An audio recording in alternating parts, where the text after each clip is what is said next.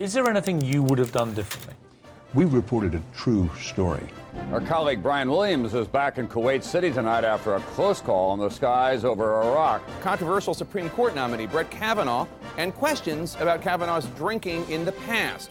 Sean Hannity, come on up, Sean Hannity. Today, Andrew Cuomo is having a moment.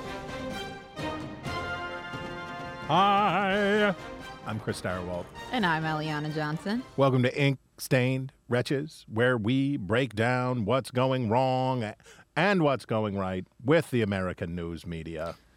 Chris? Madam? Couple things right off the top. Hit me. Neither of which are chit-chat. Oh, dear. The first is, we just got the affirmative action decisions from the Supreme Court. You're springing affirmative action news on me. Does this mean I'm being replaced on the podcast by someone who is not Appalachian America? Am I a diversity hire? Given that this is, given that the court has struck it down. Whoa. I wanted to tell our listeners, because we are recording on Thursday morning, just as this has happened, that we will have to discuss this next week, as we have not had time to dissect the news coverage of this, and there isn't that much news coverage of it. Let me go ahead and pre-butt the eventual news coverage by saying the following. Conversations about race and public policy will be both shallow and politically motivated, and unsatisfactory to all involved, I think is what I can boldly project about how the coverage will go. Okay, well, I look forward to adding specific examples to now, interestingly, your opinion next week. I can say this, though.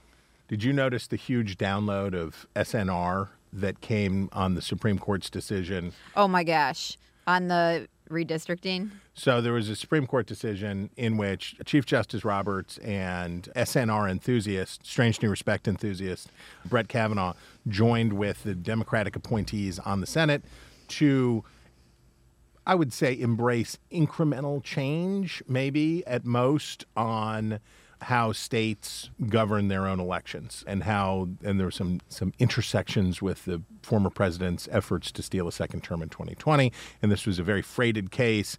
And boy, I tell you, when Roberts and Kavanaugh, by the time Brett Kavanaugh has been... I'm just laughing because for those watching on YouTube, just almost spilled my coffee everywhere, but sorry to interrupt. By the time Brett Kavanaugh has been on the Supreme Court for 10 years, I think, is probably at least by then, the New Yorker profiles of a clouded origin, a justiceship born under scandal turns to reform or something like that. I think Kavanaugh will get plenty of Strange New Respect on that front.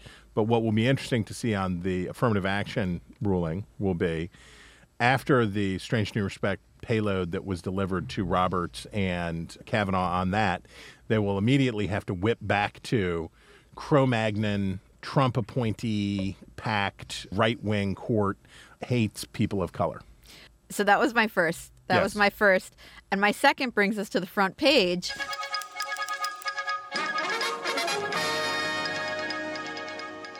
Which I was going to say when you said what's going wrong and what's going right in the mainstream media, I was going to say, for once, I want to start with something that's going right. Get out of town. Which was, in the Hunter Biden coverage, there has not been very much good coverage of the Hunter Biden saga, scandal, etc. from the mainstream media.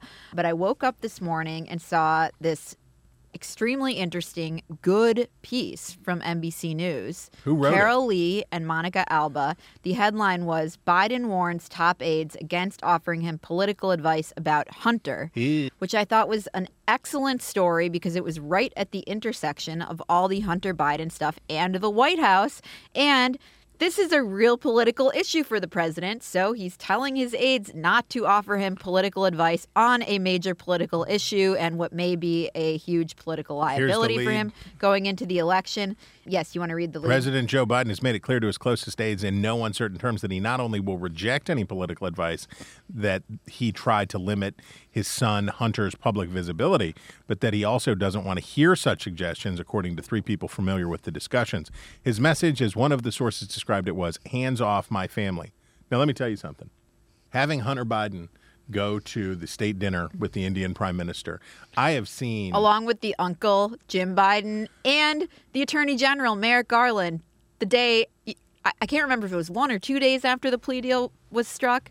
Hunter Biden, I am certainly willing to accept the possibility that Joe Biden is unable to deal with his son in a way that would be to his own political advantage. I'm certainly that Joe Biden and the losses that he experienced as a father, and I certainly can understand that.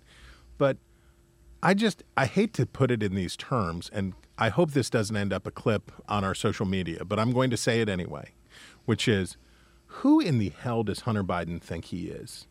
Like, who in the hell does this guy think that he is after grifting a living around the world, cashing in on his family's name, that this guy doesn't have any more decency and respect for his father than to exclude himself, right? Don't go. If you get invited, don't go. Now is the time to go work as an oysterman or something, right? Now is the time to disappear from public life. And when the media finally finds you shucking oysters off of Hog Island, that you say, I don't want to talk about it. And that's it. Going to the thing and living out loud. It took him this long to finally enter a plea. But showing up in a tux to a state dinner, that's trash. That's a really ungracious, ungrateful way to treat your family. That doesn't even make the top 10 list of the number of the trash things Hunter Biden has done. I mean, we know exactly. There's know. There's the crack and prostitutes phase, but then that like barely cracks.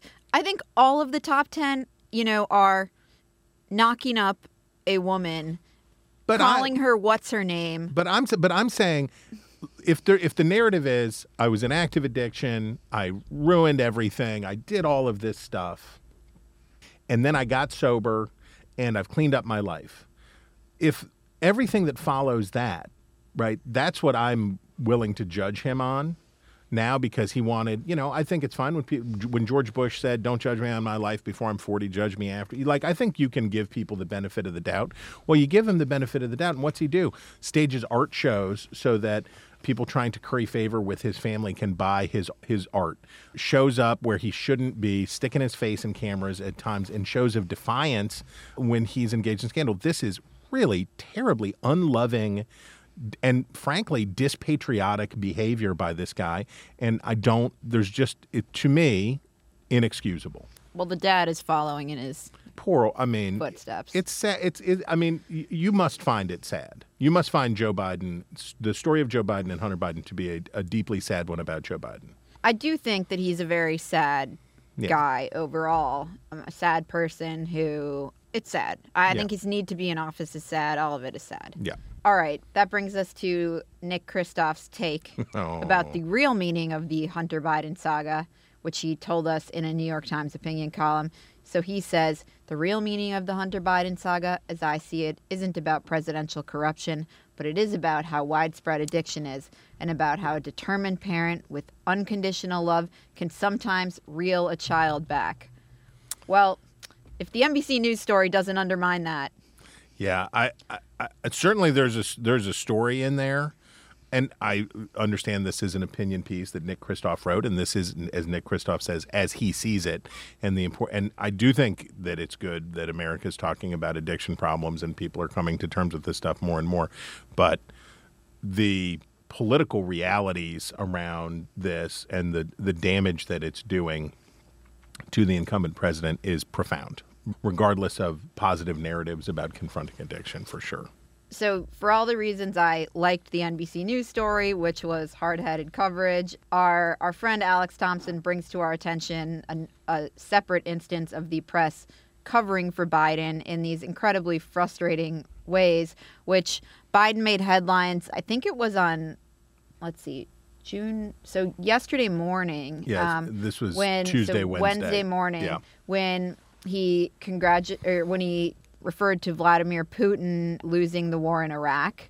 And Alex noted that the previous evening on Tuesday night, Biden had said the same thing at a fundraiser, but that it was not included in the press pool report, and that the White House had then released a corrected transcript. But it is amazing to me that these things happen and that the press covering it doesn't actually cover it. So then it happened on camera, and it did make headlines. Yeah, and the thing is, did you watch any of Biden's address on Bidenomics? Yes. So I watched it and did on-air analysis of it, and it was hard to do any on-air analysis of it because it was so, like, 30 minutes is too long for Joe Biden to be in public talking. He just can't, like, I'm more than willing to believe the people I know who know Biden, who say that in conversations and meetings he can be incisive and attentive and do that stuff. I'm more than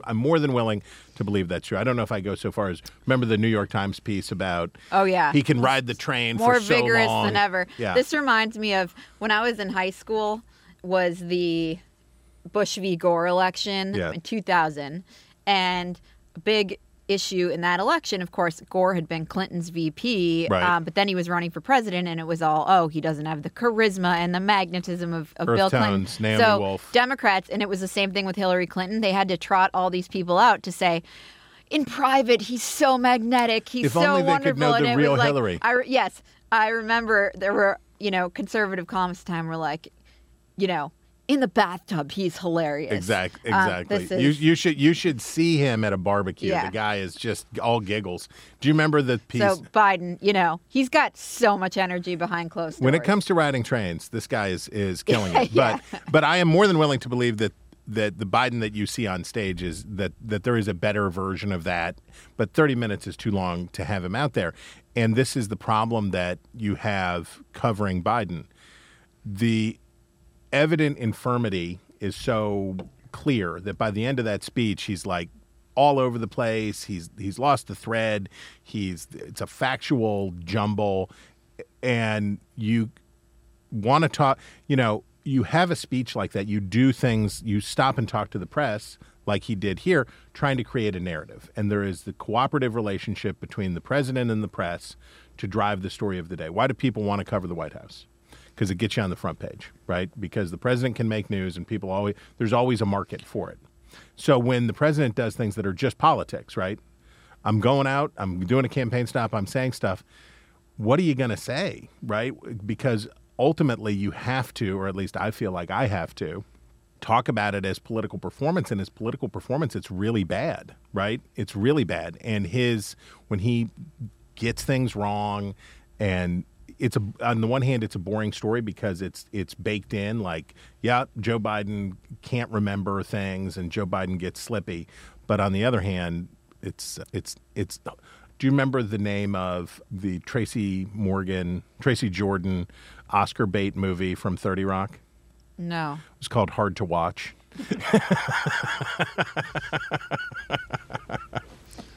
Yeah. Yeah. What do we have next? Well, what about the IRS whistleblower? Oh, okay. Right, I was worked up about this. I'm ready for it. This was a big story. Some of the claims have subsequently actually been confirmed by the New York Times. And it's a very Washington story. And I go to read Politico's playbook. And it was like the story of the day. And before you begin, though, the lead story that they have is about Mike Pence. And I just want to say, the photograph that they have of Mike Pence looks like a person who has just taken something off of a lathe in a wood shop and is admiring it, like a handsome dowel that he has just turned for a piece of replica antique furniture. Their subject line was Mike Pence's plan to go further on abortion.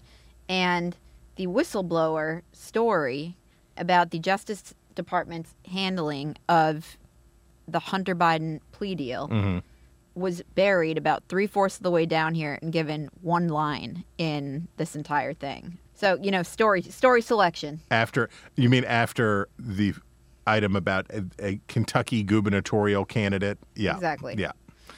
Yeah. Though their interview with Ralph Reed was very interesting, and I think more revealing than Ralph Reed meant to say. Can I also say, while we're here and I'm reminded of this, how much does the press love Will Hurd? My goodness gracious, that is a lot of Will Hurd affection.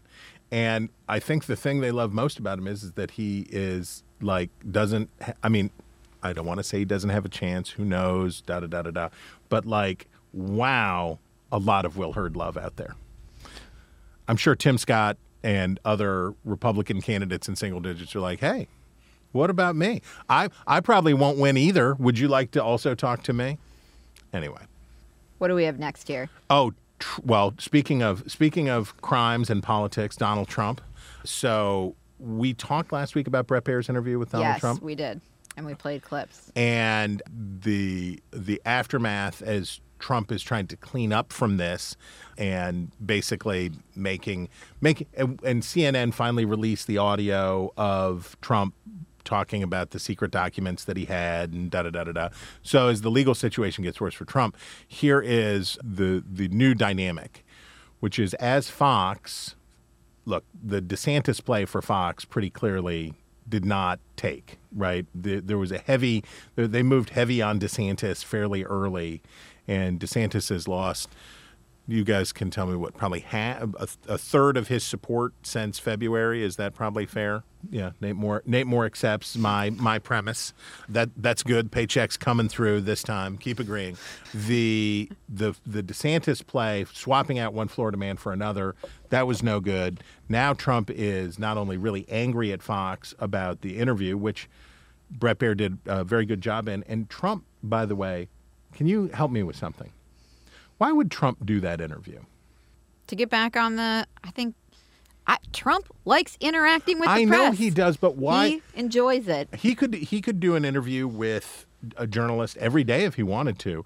What made him decide that at that moment the right thing to do was to do a sit down where he was going to face challenging questions? Did he underestimate Baier? Did he overestimate himself? He does CNN. He does every network. Has he done? When was the last time he? Oh, speaking of which, I'm sorry to be a little. And all when he over was in office, it was the New York Times, it was the Washington Post, it was the New York Post, it was Politico, it was of which, everyone. Did I see that today, this very day, speaking of sit-down interviews, that Joseph Robinette Biden Jr., President of these United States, is going to do his first ever live sit-down interview, and it's with what's her name, the former Bushy, who is now Nicole Wallace. Yes, that. We're recording this beforehand, but I'm going to. We will discuss. We will discuss. But I am going to give a woof, a preemptive woof. I hope my woof is proven wrong, and I'll happily take my woof back later. But I bet she doesn't do as good a job with Biden as Bret Baier did with Donald Trump. I think that is safe to say. But happy to take a woof down later. Anyway, one of the consequences with Trump and Fox is Trump is going deeper in on his potential boycotting of the debate that Bret Baier and Martha McCallum are going to moderate among the Republican candidates in Oh Yeah, You Betcha, Wisconsin later this summer. Do you think Donald Trump will really boycott the first debate and not attend? I think there's a good chance of it. I am actually skeptical that the debates this cycle will play out the way that they have in previous cycles. I really don't know the alternative or how they will play out, but I just don't see. And look, they haven't announced the second debate or the third debate. There have been no announcements from the RNC. No, they have not announced the second debate. They said the second one was going to be at the Reagan Library. They've said the place, but they haven't said anything else. And so I am skeptical. Why would Trump participate? Well, I can see him. So I believe there will be debates. They're a huge fundraising platform for the RNC. They are important to the RNC membership to do in a much attrited and weakened party system. These debates are a big deal for their members. And I can tell you from what's going on now that they're intensely interested. The members of the Republican National Committee are intensely interested in this question. So they want to do one. If you do one and Trump doesn't come to the first one, and he made a mistake. He acknowledged that he made a mistake boycotting a debate the last time around in 2016 in Iowa.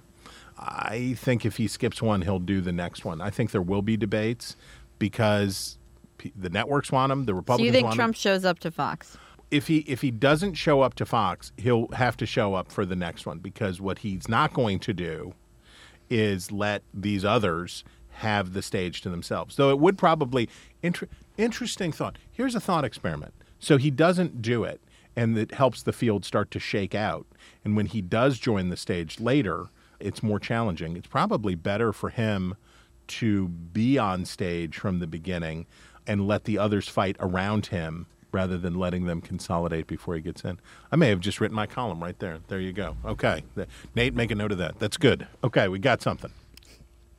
Okay. And a last Fox thing, I wanted to get your reaction to Jesse Waters, Area Bro, gets primetime slot, 8 p.m.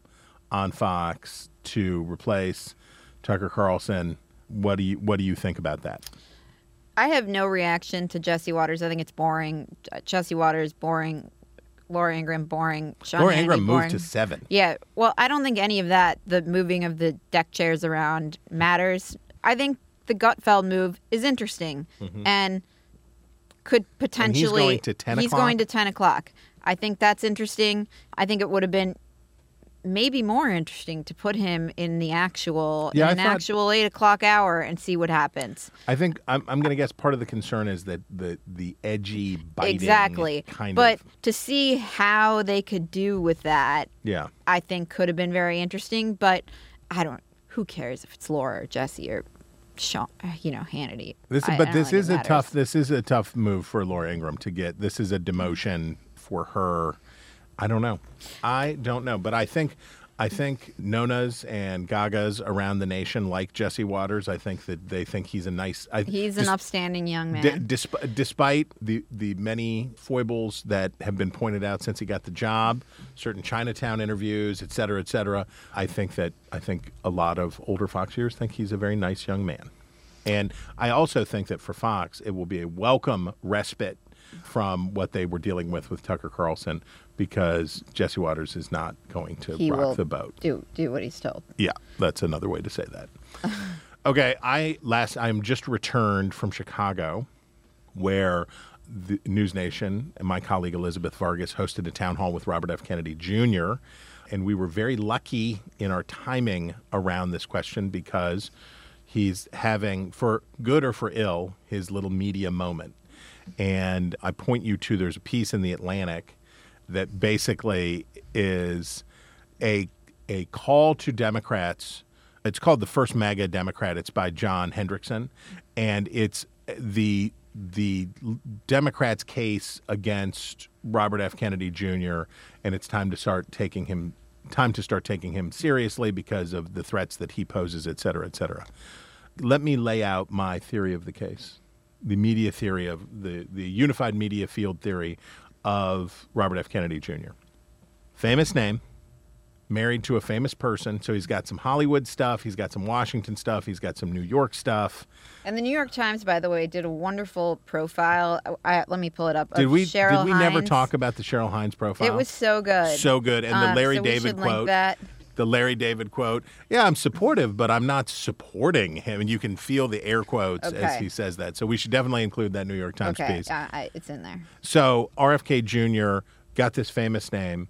And then I think mischief-making right-wingers were giving him a platform in a sort of Operation Chaos kind of, well, how come Joe Biden won't debate? He's a Kennedy. He's polling at 20%. How come you're not debating? And so Fox and a lot of other outlets on the right were pushing hard on Kennedy. I think, though, and this is what and kudos, by the way, to Elizabeth Vargas, who that was a very difficult situation with the live studio audience, and a candidate who Hendrickson calls him the first MAGA Democrat and compares him to Donald Trump. I think the difference between those two, the many differences between the two, RFK Jr. believes the stuff he's saying, right? He believes that 5G is hurting the cellular components of your body. I think he the stuff that he's saying, he's not floating and trying on for size. I think he's a true believer in a lot of this stuff. But anyway, so it was an extraordinarily challenging space for her, and I thought she did very well with it. But you have right-wing elevation. Now you get the left-wing snapback. And you read this here in The Atlantic and other places, like it's time to put this down. My fearless forecast is that he will, and the backlash will be part of this, he will develop, and it has developed a real following of, yes, some people on the right, but also the non-insignificant number of Bernie bro kind of Democrats on the left who will find the scorn heaped upon Kennedy to be another reason to support him, right? I agree with that. Good. Look at that. I think we talked last week where I was saying this sort of thing, that I think he will have a real following on the left. There will be real, he represents the horseshoe, right? Where the populist left and the populist right meet because he has a smorgasbord of these ideas that he's going to put together. And I should apologize to Nate Moore on the record for long poo-pooing and not allowing enough Kennedy coverage to come into my work at the Dispatch because I was lazy and did not want to deal with it. And Nate Moore was right. And I was wrong. There you go. Fine. That's it. That's in lieu of a bonus this year. All right.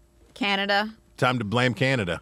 Canada is going to force Facebook to pay for media links. Canadian Facebook sounds awful. I can just say that even before any changes. The Wall Street Journal reports that the new law passed by Canada's Senate requires digital platforms to strike commercial deals with news publishers, which incorporates print, online, and broadcasting outlets for their content. The goal is to provide media outlets with a financial lifeline to offset the loss of advertising revenue that is migrated to the digital sphere. Should negotiations fail, the legislation calls for the two sides to enter binding arbitration to determine appropriate compensation. Publishers choose to share their content because it benefits them to do so, whereas it isn't particularly valuable to us at all, Nick Clegg, Meta's president of global affairs, said in May in explaining the company's decision to block news should the legislation pass.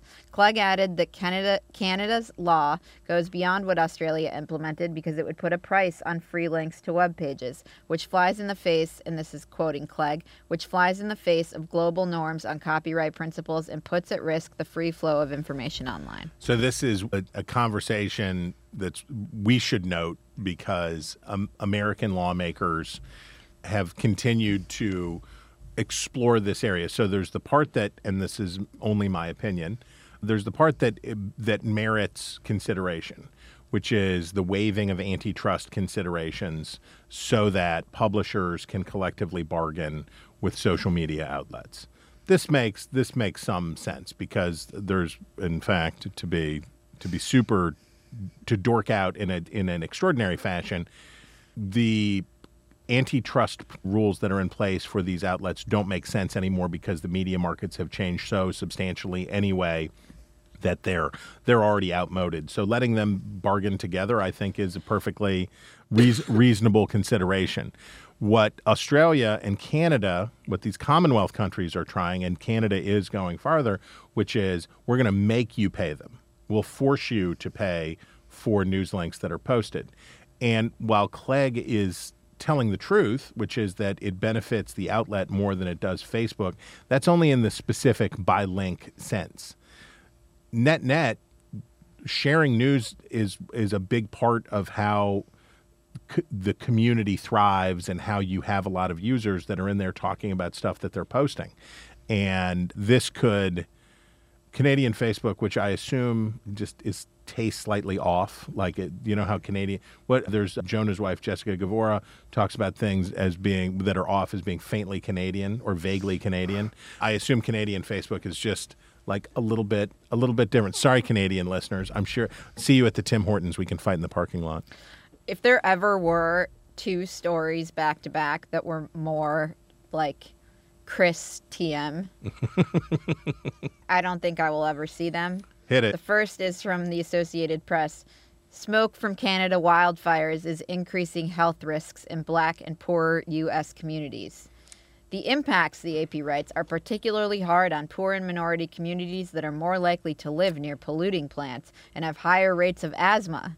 Detroit, a mostly black city with a poverty rate of about 30%, had some of the worst air quality in the U.S. Wednesday, prompting the Environmental Protection Agency to warn that, quote, everyone should stay indoors. Should black people especially stay indoors? Yes, they should. If you're black, especially yes. don't go outside. Yes. If you're black, because of the Canadian smoke is targeting you. Yep. I say it I get, sadly, a chance to say it every week. Poverty sucks. Being poor is hard. It is much harder than it is to be middle class or wealthy in the United States. And it is also true that people of color have a much higher share of live in a much higher share of poverty than they are in the population as a whole. And this will create all these kinds of effects. And you could go by anytime you wanted to and talk about any issue that's a economic issue as a racial issue as well.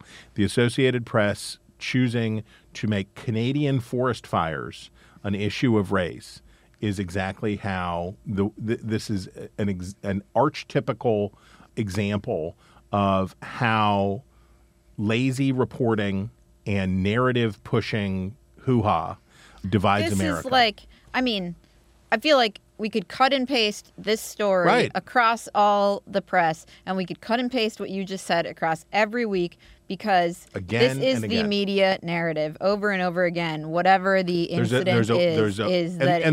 you have this big story, and we had it before in like May that we had all this smoke. Now we've got it again. Talking about but air it's not quality. just about the smoke. It's anything. Right. Asthma affects more. Anything that's happening. All right. The second one that is right up Chris's alley is from Scientific American. Climate-friendly cocktail recipes go light on ice. Because the ice-making procedure in bars is crazy wasteful. This is quoting somebody. It's kind of just built into the way bars operate things. Energy wasted from ice is largely because of in-house ice machines, which many, if not most, bars and restaurants use to maintain their steady ice supply. Ice machines run continually until they're full, potentially for several hours at a time. The machines vary widely in terms of the amount of energy they draw, however, depending on whether they're air or water cooled. So they recommend, just don't have a lot of ice in your cocktail. It's just, like, I don't know how much the carbon footprint of ice generation in America is, but do you like ice? Are you a pro-ice person? I love ice. I'm very sensitive to cold. Yes. And to like the temperature. So if a drink is supposed to be cold, I want it freezing. Cold. And if something's supposed to be hot, I want it really hot. I love an iced beverage. It's so good. Let's take a Coke Zero, a delicious Coke Zero. Coke Zero out of a can. That's good. I got nothing bad to say about it. A CZ out of the can will treat you right. You pour that bad boy. And by the way, what's your preferred kind of ice? Do you like a pellet ice? Do you like a big cube? It's the crushed. Do you like it crushed? Oh, Do you yeah. like it the flaky? Mm-hmm. I like pellet ice. Pellet ice is What the is king. that? So that's the one that looks like rabbit poop. I thought crushed ice looks like that. No, crushed ice is what you get in a snow cone. Oh no, I like that. Well, then there's shaved ice, and I don't want to take us all the way down. We could get into a mixology discussion. We could talk about the Ramos Gin Fizz. We could talk about many things. I like pellet ice, but I thought that was crushed. Pellet ice is the king of ice. We all know that is because it melts and floats. It melts evenly, floats up nicely. A lot of good thing to say about the pellet ice. And I would just say to Scientific American, just let people have their ice. Let them have their ice. I don't want to live in Europe. In Europe, when you order lemonade in Europe and it's hot, it's like hot, bad Sprite. Nobody wants to live like that. We don't need to live that way. This is America. Did you read Highlights magazine as a child ever? Not really. I wasn't that much of like a kid. I believe Chris. that. I was that. like, when the kids were reading Highlights, I was like, let me watch Silence of the Lambs. Why won't you let me watch R-rated movies? There's a darkness there. There's a darkness there. I was like the most annoying. In the lobby of the church basement outside of Sunday school class, in a doctor's or dentist's office, I would come across a Highlights magazine. And my children, I forget who generously gave my children a subscription to Highlights magazine when they were little, but were you familiar with Gallant and Goofus? No. So Highlights magazine had and Highlights magazine was sort But of... just give me more background. I did not watch cartoons or like them, and I did not play with dolls. So Highlights magazine... Don't let me interrupt you. Highlights magazine was born of what I would call the mainstream deistic Judeo-Christian community of the do-gooder. It has a real Northern Methodist energy around it, is what I would say, but not a religious tract, but sort of pleasantly wholesome family content that they had. And they had these two cartoon characters, Gallant and Goofus. Okay. And the point was that you don't want to be like Goofus, who is doing it wrong. He's mean, or he's discourteous, or he's messy, or he's whatever. You want to be like Gallant. This turned into a meme over time, and like a retro. I need to Google this. Well, you could just, in fact, read this piece in The Atlantic called The Comic Strip Gallant and Goofus. That explains the evolution of American parenting. And I want to tell you. This looks really old school. I want to say that there's thumb sucking and then there's thumb sucking. And this piece from Julie Beck. That was like such a long windup for such a low delivery. You needed me to explain Gallant and Goofus and Highlights Magazine because you just acknowledged that you I that remember you excluded Highlights Magazine from the school library where all those losers would sit there reading it. Yes, exactly. While you were, I take it, like trying to score all those cigarettes. mental midgets were. That's right. So this piece, Among Thumbsuckery, tries to plot parenting changes in the United States based on Gallant and Goofus. And I would just tell you, read it, look at this. It's goofy-ah. The Goofus take is goofy-ah. And it also, as you read through, the author is really excited about the fact that by the end, Gallant and Goofus are just morally ambiguous, right? That once upon a time, they were mean to Goofus, and they said bad things about Goofus, and Gallant, it was too nice to him. Now it's a more morally and ethically complicated story that Gallant and Goofus are telling, and this is, again, a reminder of people cannot have nice things. You can't leave anything alone. Gallant and Goofus, nobody ever thought that was serious and real, but here is a doctoral dissertation level take on this, so there you have it. This should have been in our previous section. I just realized before we got to the comic strip, the Reuters piece that concluded more than 100 U.S. political elites have family links to slavery. This could very easily have been my obsession. Oh, okay. But I wanted to leave it up here so that we could both roll around in this a little bit. Okay, we both could have rolled around in your obsession, but the best part was that the only U.S. president they found who didn't have links was Trump. Donald Trump. So people are saying, and he even Truth Socialed it, where he's like, all the presidents, but yours truly, they're descended from slave owners. Makes you think. Yeah. And here's what I would say to Reuters. Gross. This is an extraordinarily gross thing to do, is to talk about slavery, American slavery, in this way, and trying to visit the sins of previous generations onto their descendants. Office holders today, many of whom have staked key positions on policies related to race, have links revealing for the first time in breadth and detail the extent of those leaders' ancestral connections to what's commonly called America's original sin. I mean, what does it have to do with anything? Reuters was surprised to find that very few of them wanted to talk to Reuters about it. Right. That when Reuters called and said, would you like to talk about... few were willing to discuss the subject. Only a quarter of those identified as having slave-holding ancestors offered any comment to Reuters. Hello, Congressman. This is Reuters here. I understand your great-grandfather owned slaves and you're a racist. Want to talk about it? No? Okay, I guess. Among the silent politicians who previously have spoken publicly, sometimes eloquently, about the legacy of slavery and the need for racial healing. I mean, so you can't have become better than those who came before you? Well, and also, how many of the America's political elite are descended from abolitionists? How many of America's political elite are descended from people who fought for the North in the Civil War? It doesn't matter because they didn't do it, right?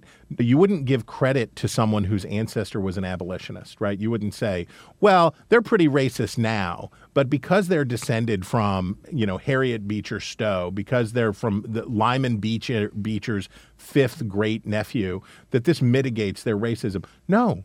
And neither would it say that it increases your racism if you are descended from someone who owned slaves. And by the way, many of these people necessarily are descended from both, right? Many of these people necessarily are descended from people who were on the other side of that question. It noted Barack Obama, it's obviously only his mother's side. That's what they want you to Right. think, Eliana. Check the birth certificate.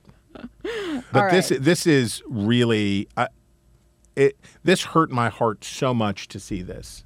I mean, this didn't hurt my heart. This is exactly what I expect of them.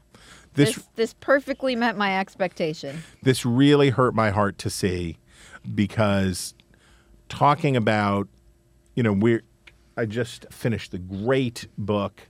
I think it's called The Fate of the Republic, but it's the story of the assassination of James A. Garfield and the extraordinary lengths that Garfield went through and the country went through in those days. Who's the book by?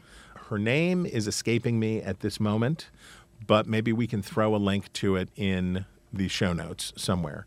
But it's great. And the extraordinary lengths that this country was going through in the 1880s to try to get beyond the question of the Civil War and get beyond these things. This is just, we owe each other more as Americans than to try to hold liable individuals for the misdeeds of their ancestors. That's un-American, and it's the wrong thing to do. And I really lament this kind of conduct. Destiny of the Republic by Candace Millard. Yes, by Candace Millard, Destiny of the Republic. Charles Guiteau, old boy was wild Charles Guiteau. I had no idea. Well, were you reading about Charles Guiteau instead of reading highlights? No. I was reading like Mary Higgins Clark, like trash, John Grisham. Oh, okay. So you were cooler than me. I didn't know they allowed smoking in the elementary schools. I was definitely not smoking. Yeah, I didn't start smoking until I was 12. All right, we are almost at our style section. Yeah, but before we get there, pre-style, we have to discuss the New York Times piece on how migrants flown to Martha's Vineyard came to call it home. I read this entire piece this morning. Yep. And it is about four migrants. But it's a small island. Of the 49 yes. who were flown there. So 49 in total were flown Edgar there. Sandoval, photographs And by Matt Cosby. I got basically nothing out of this piece. It was basically about how 4 of the people flown there are now working and living there and have come to really like now it. You certainly know the point of this piece. Which I also would really like, I think, living on Martha's Vineyard. You know the point of this piece perfectly well, which is the first word of this story should be, actually, Ron DeSantis. And so this story says, basically, if you were doing Well, I don't know what happened to the other. Florida flew 49 migrants from Texas to the liberal enclave last year. Since then, a few of them have found work, friends, and a new life on the wealthy island. So the point of this story is, you thought that you were punishing Martha's Vineyard. You thought you were punking them. You thought you were punking Martha's Vineyard. But you know what? Martha's Vineyarders are so cool and so nice, and their Birkenstocks are so capacious that they are prepared to welcome in and take in these people, unlike you, hateful person, Ron DeSantis. I don't know what happened to the other 45. They were not welcome. Maybe they did not wish. They did not wish to be profiled by the New York Times. They were not so fortunate. But this is definitely a actually piece for sure. Well, it is now that time for our style section. Well, both of our obsessions are kind of style section-y, so maybe it's a mashup here. Chris, I don't know. You noted that Hava Nagila, the beloved Jewish folk song, New York Times again made an entree to New York City nightclubs. The New York Times headline, is that Hava Nagila I'm hearing at the club? ? I don't know. I would have liked clubs a lot more. The beloved Jewish folk song, which is about a century old, is appearing more and more at sporting events, private parties, and trendy bars. Allison Kruger reports, and the Hava Nagila. For people who are not familiar, you know it. Hava Nagila. Oh, let's play it. Yes, can we get a little clip? Hopefully by a organ, because that's where you get the real good stuff. Hava Nagila, Hava Nagila, Hava Nagila, Venismacha. Hava Nagila, Hava Nagila, Hava Nagila, Venismacha. Hava Naranana, Hava Naranana, Hava Naranana, Venismacha. So he's really getting the in there. He is great. not. He is Totally. leaning into the pronunciation. What is your take on this? I love it. Okay, you're for I'm this for it. piece, and you're for. Yes, I'm for anytime Jewish culture can be more deeply embedded into American culture. Have you I think heard it's Hava wonderful. Nagila more of late?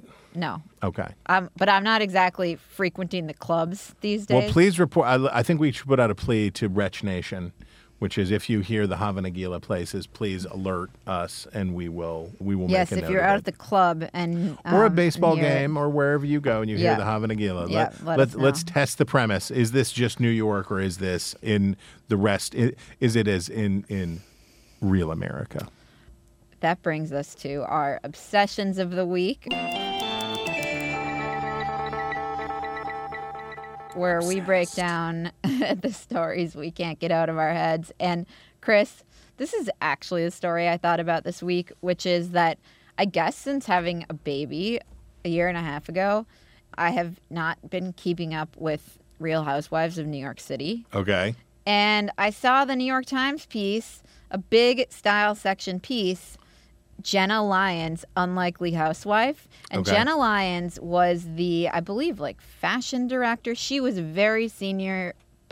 She was president of J. Crew for many, many, many Was years. this back when J. Crew was a fashion icon? Yes. Okay. So she left in 2011, but she is cool, Okay. in my opinion. Okay. And she is now on Real Housewives of New York City, and that cast has been totally rebooted. So I had no idea. What are the implications here? I was just surprised that she's not. First of all, I had no idea she was gay. She's gay, and she's not really a housewife. And I was wondering, are they taking a turn to have like serious professional women on this? And anyhow, I then went to watch, and we just moved. So I then went to watch this because I was so excited about it, and I had to pay under our new cable. So I didn't do that. And so I was super disappointed. But this piece is awesome, and I loved reading it. And I love this woman, Bethany Frankel from the Old Housewives, who's like her own brand now. And yeah, anyway, loved this piece, and I can't wait to watch this when it comes out from behind the paywall. Ms. Lyons, 55, was known for being tasteful, aspirational. She'd been to the Met Gala 7 times. Yeah. The Housewives were a brawling pageant of guilty pleasure, redefining the cultural meaning of housewife. Many of them were, in fact, divorced. They were flamboyant, chaotic. 2 of them went to prison, and yet Ms. Lyons embraced the idea. In February 2022, when another gay podcaster pasted Ms. Lyons' face onto a promotional image of the Hroni cast, Ms. Lyons shared it on her Instagram story, writing, quote, "Who do I need to call? ? I am available." It was a bit of a joke, she said. One of those moments where somebody posts something that seems completely unlikely, and out of humor, I said, yes. Still, Eliana, still. She did forward her post to Andy Cohen, the Bravo host and executive They're producer just pals. of the Housewives franchise, They probably hang out. whose Christmas parties she had attended. "You know what? This is a good idea," Mr. Cohen replied via direct message. Ms. Lyons sent a tilted head laughing emoji. What? Then a dual red exclamation point emoji. Then a heart emoji. I feel dumber having read that. I feel so much dumber having read that. She did this reality show for a year that I watched on a plane once. Okay. Wow. Where I will it never is really apologize for good. having read It is- Highlights it is magazine again. really good. Okay. It's like a design reality show where the people compete to do these design contests. And man, she is an exacting perfectionist. Like, you do get an insight into how she became so successful, which is why I thought it would be really cool to watch her on this show. She's a serious, hyper successful person. I'm gonna hold off on serious. So put that in your pipe and smoke it. I'm gonna hold off on serious She is right now. a serious person. I believe she's successful and she looks interesting and maybe she's hilarious. Serious seems... Tilted head is tilted head emoji disqualifying? I don't know if she's hilarious, actually. The criticism in here was that she's very guarded and didn't share enough and, like, wasn't a total mess. So... Okay. So All I'm right. getting serious person vibes. Well, Eliana, do you know what might help you enjoy Roni even more? What? Hallucinogenic drugs. I'm sure. What if I am you were certain of What that. if you were high as a mink coat while you watch? Well, that's a question that the Wall Street Journal, if you want to know how 2023 we are in 2023, the Wall Street Journal with a deep dive into the recreational use of psilocybin, magic mushrooms, ketamine, LSD. This is, of course, around this broke the story about Elon Musk being a ketamine enthusiast. And of all the things that are going to tank a Tesla stock, you've got to think, so cat tranquilizers are what you take to relax. Have you thought about just maybe cracking a cold one at the end of the day without ice, maybe a lukewarm one at the end of the day? But the enthusiasm, I guess I should say this. The frontiers of using psychoactive drugs to treat depression are real, right? Like, this is a real thing for people suffering with PTSD, maybe even some people with addiction issues, maybe whatever. I'm not saying that that's not the thing. But what is happening here is it's all getting lumped in together with also people who are like, I like to drop into a K-hole on the weekends in order to chill out. And the mainstreaming of this stuff I see, speaking of which, at the RFK town hall, one of the points, because it was interesting, he'd be talking about stuff and you're like, oh, I don't know, okay, maybe I'm hearing you. And then he started talking about hallucinogens, and I was like, you lost him again. You were bringing him in. And then he goes on. Is he a fan? Oh, yeah, and talking Okay. about how these things need to be decriminalized. Maybe you can't go into the corner store and buy LSD. Well, that's good that you can't go to the corner store to buy LSD, but maybe it ought to be more available, and on and on and on. And this story captures, I think, this is a current running through American life today. Marijuana having been substantially Yes. legalized or decriminalized, the next logical step is these hallucinogens, which have always existed, not always, but for decades existed in the same cultural fish show, deadhead space, And so this is sort of a logical component. But Elon Musk on ketamine, congratulations, Wall Street Journal. You got a big one. All right, Chris, that brings us to my favorite time of the week, which is reader mail. And the first letter is from EJ in Charlotte. Okay. I assume North Carolina. I hope. And he or she says, Eliana, you have done it. You have created a new verbal cultural phenomenon. Your use of the word sir last episode and the brilliant use of emphasis to reflect your feelings was beautiful. First with your plain story and then the bowling coach. So great. Chef's kiss. Please continue and make it a thing. What Howard Stern has done for Hey Now, you can do for sir. Sir. P.S. Since you've taken the time to brush your hair, say it with the Long Island accent, then yes, I'll watch the YouTube episodes. Oh, thank you. Thank you. Take care. Brush your hair. That's a Thank you. A I did cuisine. do my hair. That's right, and it looks great, I did. sleek, and it's all. Maybe this is you. This is EJ. Is this Oh really my gosh. you? Is this really just you writing in from Charlotte? I was thinking it might be our friend Emily Jashinsky, but Dear me, you've done it again. is that you lurking? Mm-hmm. Okay.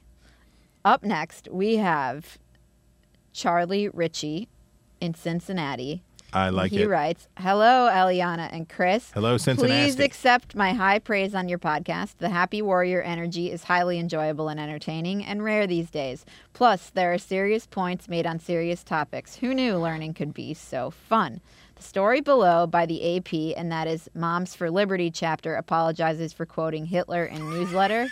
He says the story below by the AP could have been someone in a local chapter of an organization gooped up by including a quote, which Hitler may or may not have originated. They quickly removed it and apologized. End of story? Yes, yes.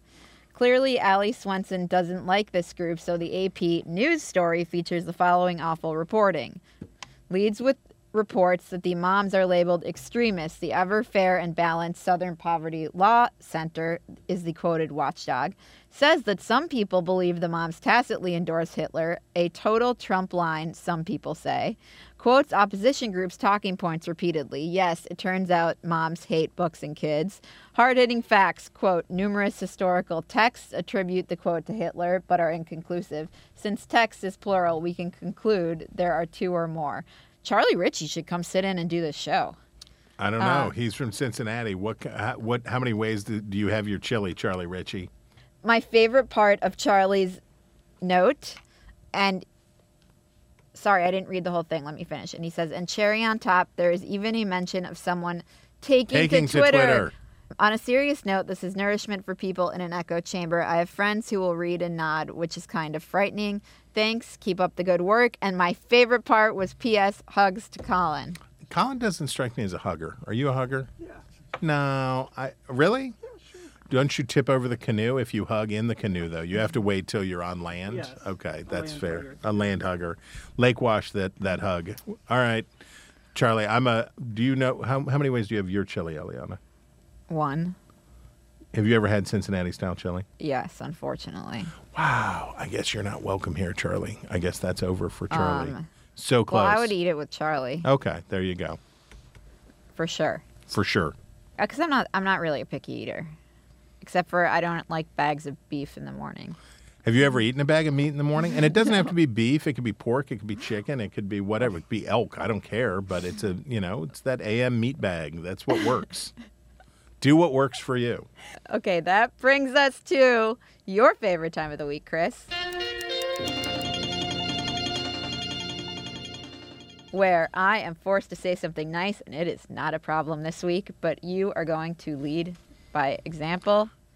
Much good to say about the Wall Street Journal this week. Jessica Flint writing in the Journal, this small oil town has an extravagant obsession. $1 million home renovations. Whether it's a single-room refresh or a full-scale project, the residents of Bartlesville, Oklahoma, call Courtney McClure the only interior designer within an hour's drive. And this is a great sketch that is done a little tongue-in-cheekish. Like, read it. It's very well done. And the phenomenon of what happened. So this is, Bartlesville is like, I don't know, northeast Oklahoma, and just read it. It's good. If you like interior design, you'll like it. If you like cultural vignette, you'll like it. I enjoyed this. Chris, mine was a no-brainer. It's a chess update. Obviously. It's a chess update. We have the AFP reporting on the fact that a U.S. judge threw out the high-profile chess cheating lawsuit filed by the world champion Magnus Carlsen and others against Hans Niemann. And Carlsen's attorney says, we are pleased the court has rejected it's the reverse, by Niemann against Magnus Carlsen. We are pleased the court has rejected Hans Niemann's attempt to recover an undeserved windfall in Missouri's federal court. And it says, where else wouldn't you American, be looking for a windfall? Hailed as a prodigy by those close to him, had filed a suit for libel in a Missouri state court. Because in a case that shook the chess world and has gripped millions of internet users. It all started on September 5th, 2022, when Niemann defeated Carlsen in the Sinkfeld Cup, an annual chess tournament held in St. Louis, Missouri. Sorry, St. Louis. The 32-year-old Norwegian Carlsen, a five-time world champion, then withdrew from the tournament with a bang, accusing his opponent of cheating. His claims were later echoed. This is where we got to the vibes, right? These were the allegations that there were. Yes. He had an earpiece. And also a piece in another orifice. Yes. Okay. Yes. All right. Just making sure. So then Niemann had admitted to cheating online when he was between 12 and 16, but denies having continued and said he was ready to strip naked to prove his skill. Ach du Liebe. And I hope to God that a federal judge in Missouri was like, all of you weirdos, get out. Just get out and go back to whatever chess-loving country you're from. We're here to watch St. Louis Cardinals baseball. get out of here. So anyhow, in this lawsuit, Niemann was seeking $100 million from the people who had accused him of cheating. Well, Yes. we will follow the chess beat. The chess beat And goes the court on here. threw that out. And that is all the time we have for the news about the news. If you have a story that you want us to talk about, email us at wretches@nebulouspodcasts.com. That's wretches@nebulouspodcasts.com. And sign up for our newsletter at nebulouspodcasts.com. This has been Ink Stained Wretches from Nebulous Media, produced by Colin Chicola, who loves hugs. Hug it out. Find us on iTunes or wherever you get your podcasts. And if Just you see search Colin- for Wretches. And if you see Colin on the street, hug it out.